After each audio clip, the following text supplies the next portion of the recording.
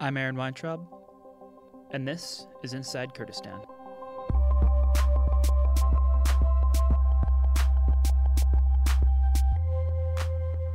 I've decided to start reaching out to some of the fixers of this region and dedicate the next few episodes to profile some of the journalists who I would say are the most responsible for any type of story in KRI and Iraq finding coverage and attention internationally. For those of you who don't know what a fixer is a type of journalist who is locally based and has built up connections with all sorts of community members from everywhere in the area they're from everything from local authorities to displaced people in camps, from conflict to culture to investigations. Fixers are there to facilitate international stories happening here and all over the world. I love their stories and their anecdotes, and I thought it'd be nice to bring in some more to talk about their work and perspectives on their past and current coverage. So this week, I'm kicking things off with Halan Akoiy. Halan started fixing and reporting on the ISIS occupation in Mosul, but he comes from a very modest background, working on his family's farm from a young age. And we talked about how he found his way into fixing and how he's grown as a reporter, from his beginnings in covering the front lines to investing in more nuanced coverage on the history and culture of Iraq. And so with that, here's our conversation.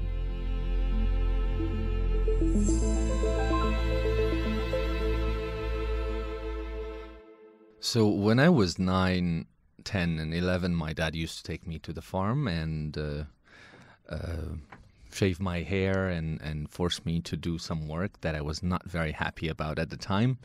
But now I am very grateful that it made me who I am today. And no matter how difficult of a situation I could be in, I can manage. So it was a chicken farm, correct? Yes. All right. So you started working during the summers, and then he made you a driver eventually. Yes. So walk me through that. Okay. So I was working in the farm in the summers when I didn't have school, and then later we had a situation that we needed to work and we couldn't afford. So I started working as a driver between different cities when I was just 13, 14. And I used to drive between Duhok and Soran, Duhok and Rania to transport goods when I was very young. Not smuggling exactly. It was somehow smuggling because we were transporting chickens at the time when it was not allowed to transport chickens between governorates. And we were doing that when I was very young. And I remember my younger brother, who was maybe 12 at that point. One day he's driving back to Soran, and one checkpoint, one team of police, they stop him and ask him, who are you? What are you doing? And he says, well, this is my name, and I'm transporting chickens to Soran. And they said the police guys tell him, it's illegal. You can't do this at this moment. And he says, I'm sorry, but our family is really poor. I'm doing this to make a living. Long story short, they want to take him to the police base, but one of the police guys says, sir, look at him. He's only 12, 13. He's working a job that an adult wouldn't want to do this job. And I'm sure he's doing this to support his family. You know what? I would suggest to let him go. And they let him go. Okay. Yeah. I'm amazed that his feet could reach the pedals. Well, it was difficult in the beginning for him to reach the pedals. Yeah. Little blocks of wood on it. Yes. Like in Indiana Jones. He was 12, you were 14. How many siblings do you have? I have 3 siblings. Okay. 1 younger brother, 2 younger sisters. Okay. All right. So you are the oldest? Yes. All right. You have older sibling energy. Really? Yeah. Yeah. Okay. I don't know. All right. So you grew up consistently on the farm, but you also, and this is an audio format, so I'm just going to point this out from the start. You have a very formal kind of British lilt in your accent. That when I first met you, I was like, oh, he studied at a private school. Is that the case? Yeah. Well, no, because people here, This is just a thing that I've kind of learned. For example, Reko, our videographer on our team, is a good example of this. Is he has like a very American way of speaking because he learned English mainly on YouTube and Netflix and things like that. I American see. media. All right. And then the Arabs and the Kurds that I meet who have a slight British twang, I can tell, oh, okay, so you studied at an institution. Interesting. I didn't know, but yes. So I learned English. I studied everything middle school and high school in English. Maybe that's why it's slightly in the British tone. But yeah, I studied everything in English, and I believe it's more formal. Yeah, you have a formal way of speaking. Yes, yeah. I prefer that. Yeah. It sounds nicer. You have a better voice for radio than I do. I would. Yeah, I'm sure you have better voice than I do. Oh, no. I speak way too fast and I have a lisp, and no, it's no good. I wish I had came up in a British institute. But well, if you were in Iraq and you had to study in a private school, then you would. So you started. Let's get into that because you started working at 9 years old, and then you also studied at this fancy private institution. I'm curious what that was like, because you have these. At the private schools here, you have, like you were saying, you have these Barzanis and kids from, powerful families, influential backgrounds. That's very true. And then there's you with the shaved head after summer. Well, I was maybe not the poorest, but one of like the kids that were not from the richest, from the poorest families at school. But it was very nice. At my middle school and high school, we were friends, and most of my friends are the son of very powerful people in the country, all the way from the top, from Barzanis, from the ministers, from generals, from Peshmerga generals. So I studied there. It was a bit difficult at the beginning because as a family we were going through a rough time and we couldn't afford. But I thank my dad all the time that he managed to pay for my school, even though my year, like my annual fee to the school was equivalent to 1 month of our expenses. Wow. What did that sacrifice mean to like the family? This was clearly such a priority for him. Yes. It was incredible what he did for me to have a better education, to study at a better institution, to have a brighter future, to make me who I am today. With the difficult times that he made me work at the farm, and with the school that he put me in a prestigious school to be able to study in a better school. It was a bit difficult for the family, but then after a few years we got back on our foot and it was okay again. And you couldn't afford formal university education come like 18 years old. So when when I graduated high school, I couldn't afford to go to university because I didn't have money to pay for it. So I couldn't go to university for a couple of years. I worked and collected some money. Then I went to university after that. Mm-hmm. What did you study at university? I studied English literature. Hey, yes. There we go. Yeah. At the same time, I was working as a fixer. Okay. Journalist. All right. So we'll get into this in a second, but your desire for fixing came out of sort of an economic need of sort of it's interesting side work.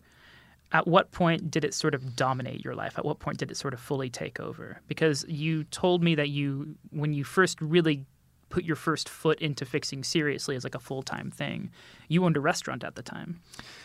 Yes, at the time I owned a restaurant which I had opened with a friend of mine, and I had put all of my savings that I had saved through years into that restaurant, and ISIS had just attacked the country and had controlled some areas in the country, so economy was going really bad, was going down, and it was very bad timing, yeah. Unfortunately. So I was losing at my restaurant, and one day this opportunity came forward through a friend of mine that he needed me to cover for him because he had agreed with a client to work with them, but then he has a family emergency that he can't go to work. And even I told him that, I'm sorry, but I have my work, my restaurant to run. Then he insisted that I go to cover for him because he knew I speak Arabic, I speak English, Kurdish. I had been to Mosul before, and I think he trusted me that I could do this job. So I started doing this job within the first week because it was supposed to be around 10 days of work.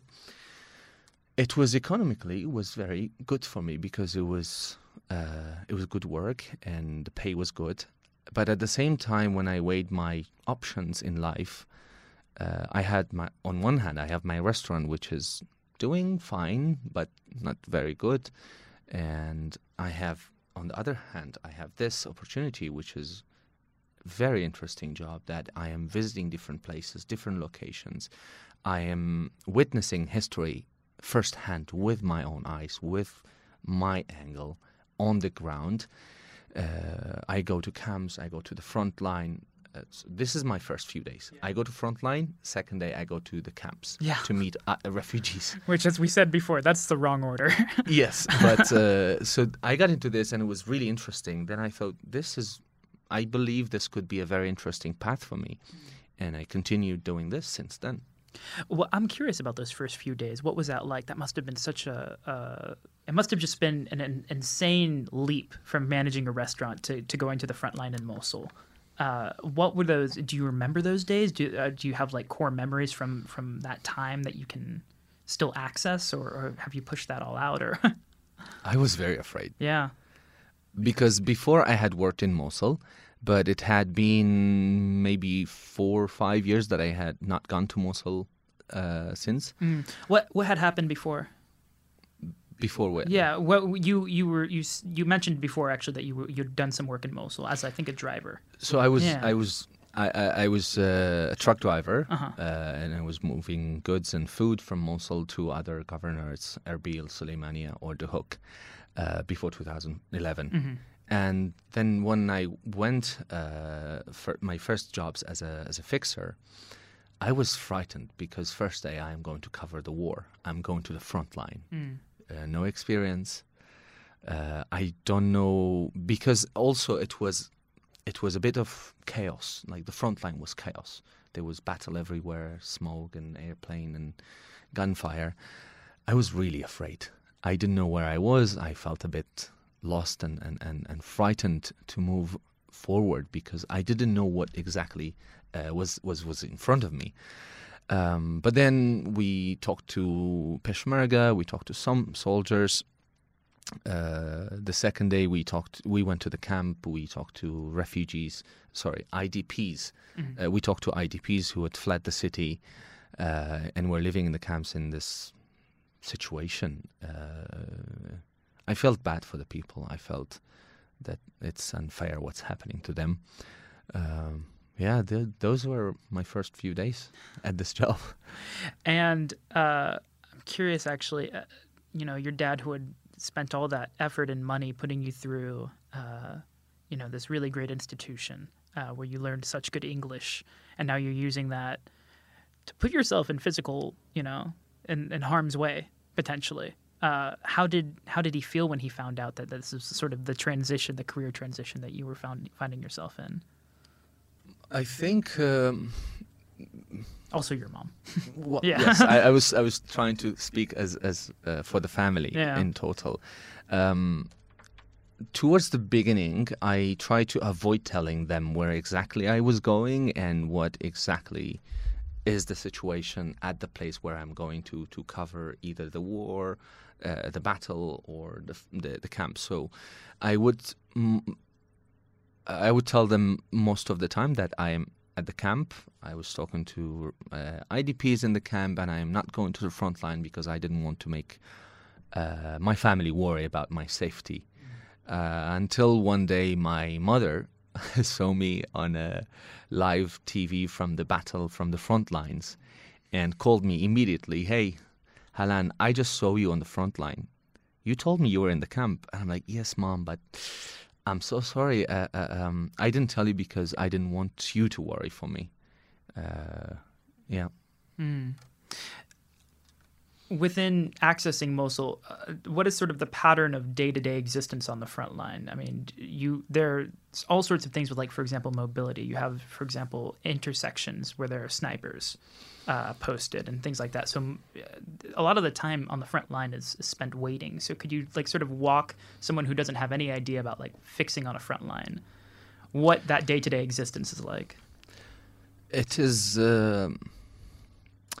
you would have to be very informed and connected to the generals and officers in the area, because it's them who know exactly what is the route, where is the safest, best route possible. Mm-hmm.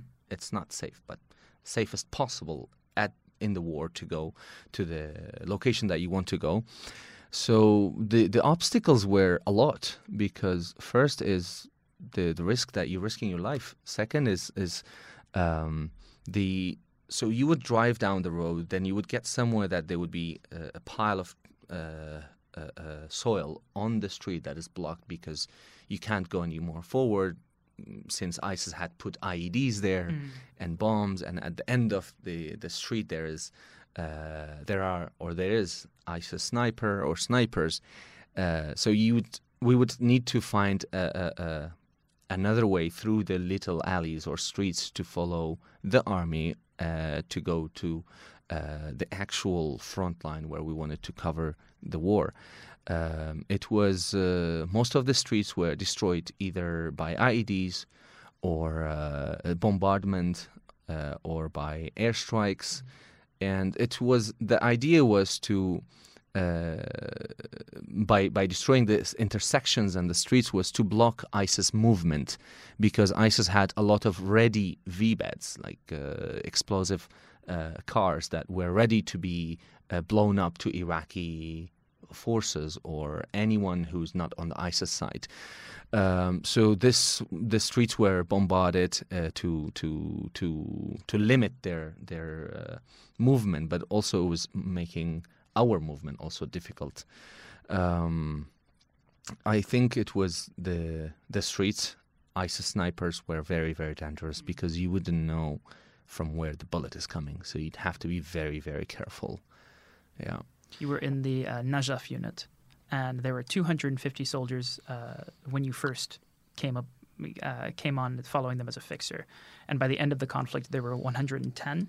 Yes. Yeah. I remember when I first went with to Najaf battalion, where they were covering one of the areas along with the other units to go forward to liberate areas from ISIS.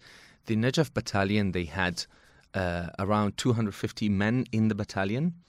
By the time the war was finished and Mosul was liberated from ISIS, this battalion had only roughly 110 men left.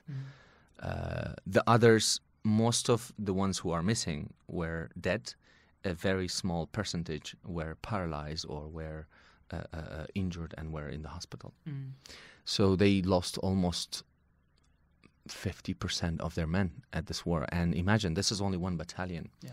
So imagine other battalions, imagine other forces who were there, imagine the civilians who didn't have any gun to fight back or who couldn't find a safe place to protect themselves. A lot of people lost their lives in this brutal war. I hope it never comes back again. Something that we talked about, sort of the economic incentive for you to get into this kind of work, but you had, I think, a certain amount of personal investment as well. I mean, in general, I think Iraqis are interested were interested who assisted with fixing and reporting on Mosul, because there is a personal investment in seeing that city get saved. But you had an uncle in the Peshmerga as well who was killed during the conflict. Yeah. Unfortunately, my uncle was an officer in the Peshmerga, and he was killed by ISIS militants. And his pictures as a Peshmerga officer were published on ISIS Twitter account that they had managed to kill an infidel. So this was one that I wanted to fight ISIS in my way. And secondly, I had worked in Mosul before. I had some friends in Mosul. I know Moslawi people, how nice they are. Yeah. So I wanted to They are nice. be on their... Yes. Exactly. So I wanted to be on their side to to fight this all together. Yeah. How do you? I mean, after the, we'll zoom forward to the end of the conflict. How do you see the city now? I mean, obviously there's a myriad of different issues economically, and the rebuilding is, it's been 6 years. It's still in the rebuilding process, and there's issues with corruption with the governor in the past and things like that. But where do you see Mosul as it stands now? I think it has improved a lot, and it's in a very good condition with all the problems that it still has. But looking back where Mosul was before 2014, what Mosul was in during ISIS occupation, and what Mosul faced and went through, Mosul and its city through the liberation, if we look back and look at all of these years, Mosul is doing great now. It has improved a lot. A lot of places have been reconstructed. The streets, the cafes, the young men and women, girls and boys.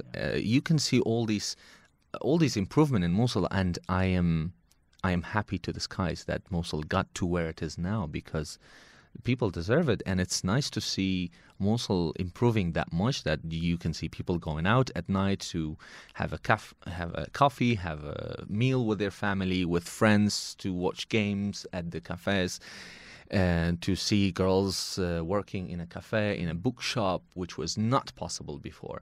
So because of all these reasons and many other reasons that I won't remember to mention them, Mosul is doing very great.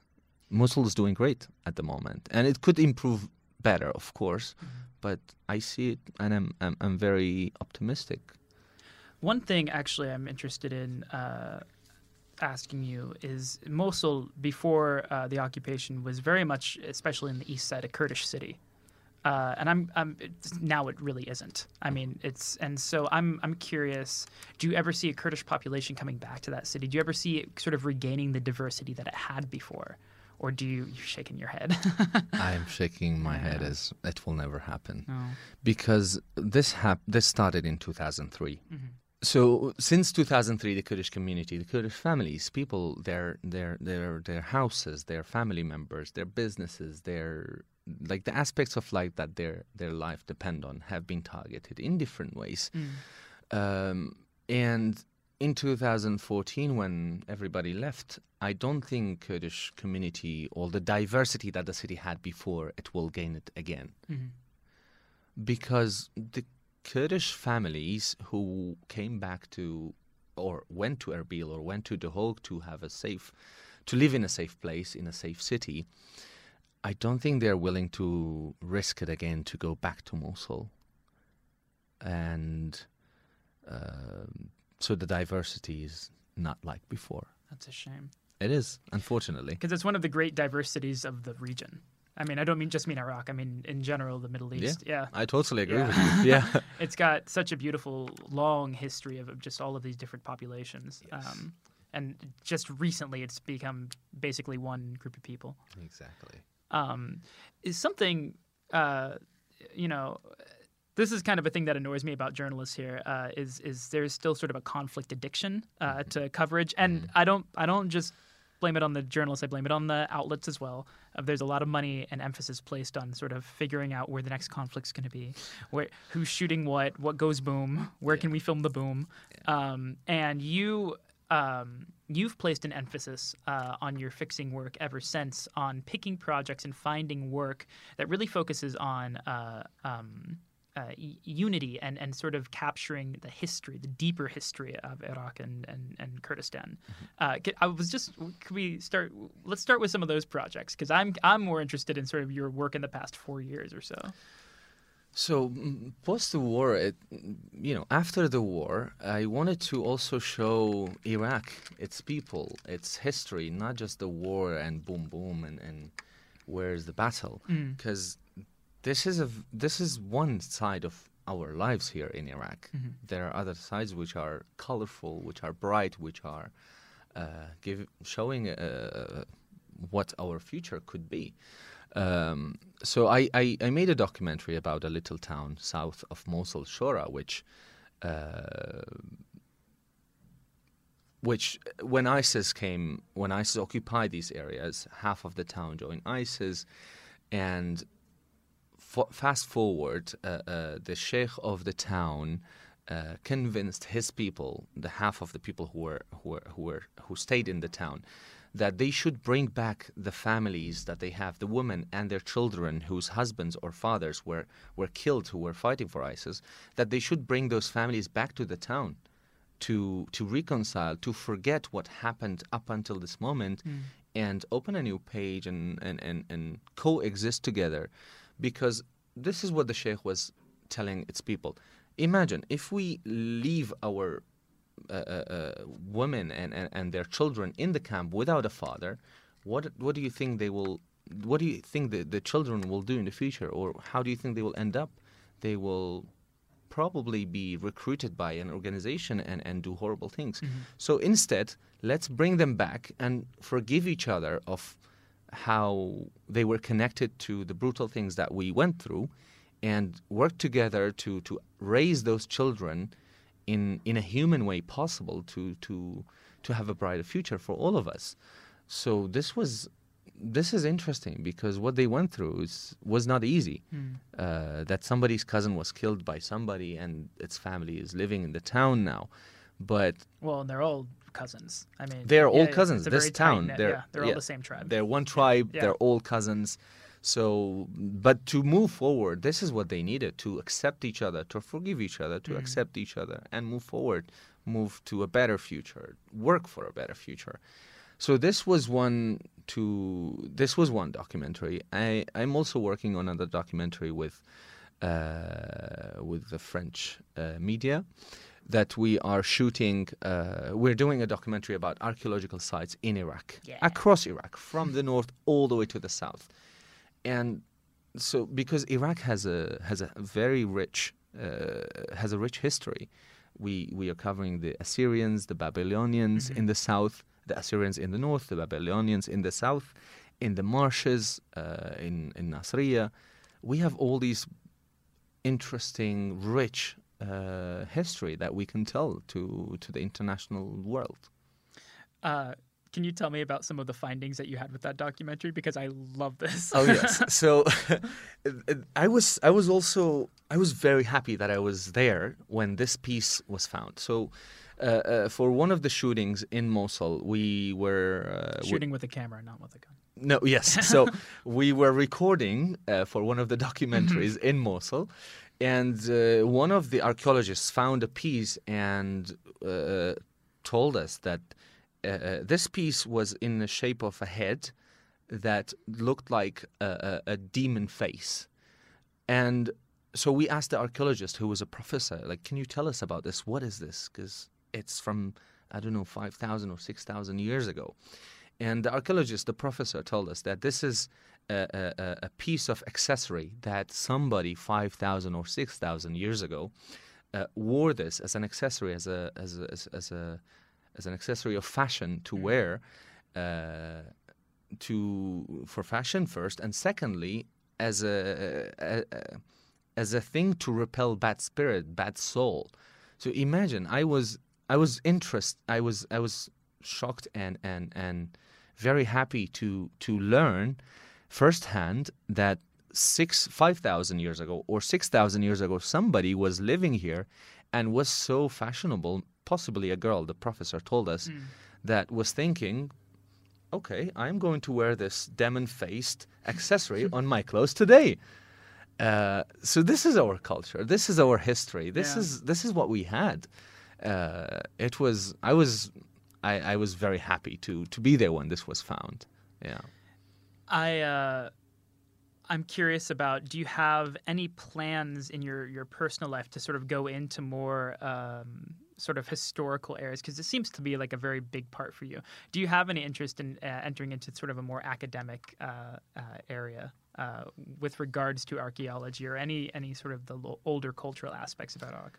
I am not sure about that, but I think I am very interested in the archaeological angles and either making documentaries about them or learning about them. Because through this documentary that I worked on, I have learned so much about Iraq's history. It's amazing. It's a great history. It's a long history. It's great. It's a long history. Yeah. And I think I will try to make more work or documentary in that aspect to show the world that we have this this history, that the world civilization started here. That you know, it's called Bilad sorry, I forgot the name. Bilad al-Bayn al-Nahrain. So it is the country between two rivers. Yeah, Tigris and Euphrates. Exactly. For those who don't know the Yeah. With your fixing work, obviously we don't know what might happen in the future in this, but based on the past 20 years, fixing work has been largely based around conflict. And you're 30 years old? I am 30 years old. Are you? Sorry. No. No worries. I'm curious, are you thinking sort of more about your personal life, sort of maybe establishing a family and things like that, how that might get in the way of your work, or you're sort of at an age where, your 20s are very much defined by a certain kind of work, and now you're sort of transitioning into the other kind of thing. I'm curious personally where you see that going. It doesn't. So I think me moving forward to be How many children do you want? I want 6. What? Yeah. Oh, that was a joke, but okay. Why 6? I love children. All right. Yeah. I love babies, so I want 6. Okay. And at the same time? Sorry? At the same time? Well, I don't. How at the same time? 6 tuplets. You have the same. No. Oh, okay. That's not okay. That's All very right. difficult to Okay. manage. Yeah. But 6 in total. Yeah, but I don't think this will conflict with my life, because I can work and also parallelly live my life, because my life is also somehow like it's going perfectly parallel with the work I do. Okay. I'm at home doing research, calling, finding things through friends, through contacts. Then I'm on the field for a week, for 2 weeks, for 3 weeks, recording what we have found or what we're working on. I come home perfectly fine. All right. Yeah. Well, if you can babysit journalists, you can babysit children, It's the same thing. We're basically the same. We sunburn easily, but yeah. Yeah, I wouldn't call it babysit. I would call it more like... Depends on the journalist. Yeah. But no, I'm trying to... well, through that, you call it... it's more like giving them the information that only a local person would have, or finding a lot of information from different people or from different angles and share it with the person that you work with. And then picking up some more archaeological information for yourself. Yes, that's true. Yeah. Well, Halan, thank you so much for sitting down with me today. Thank you very much for having me. It's been a pleasure. Cheers. Cheers.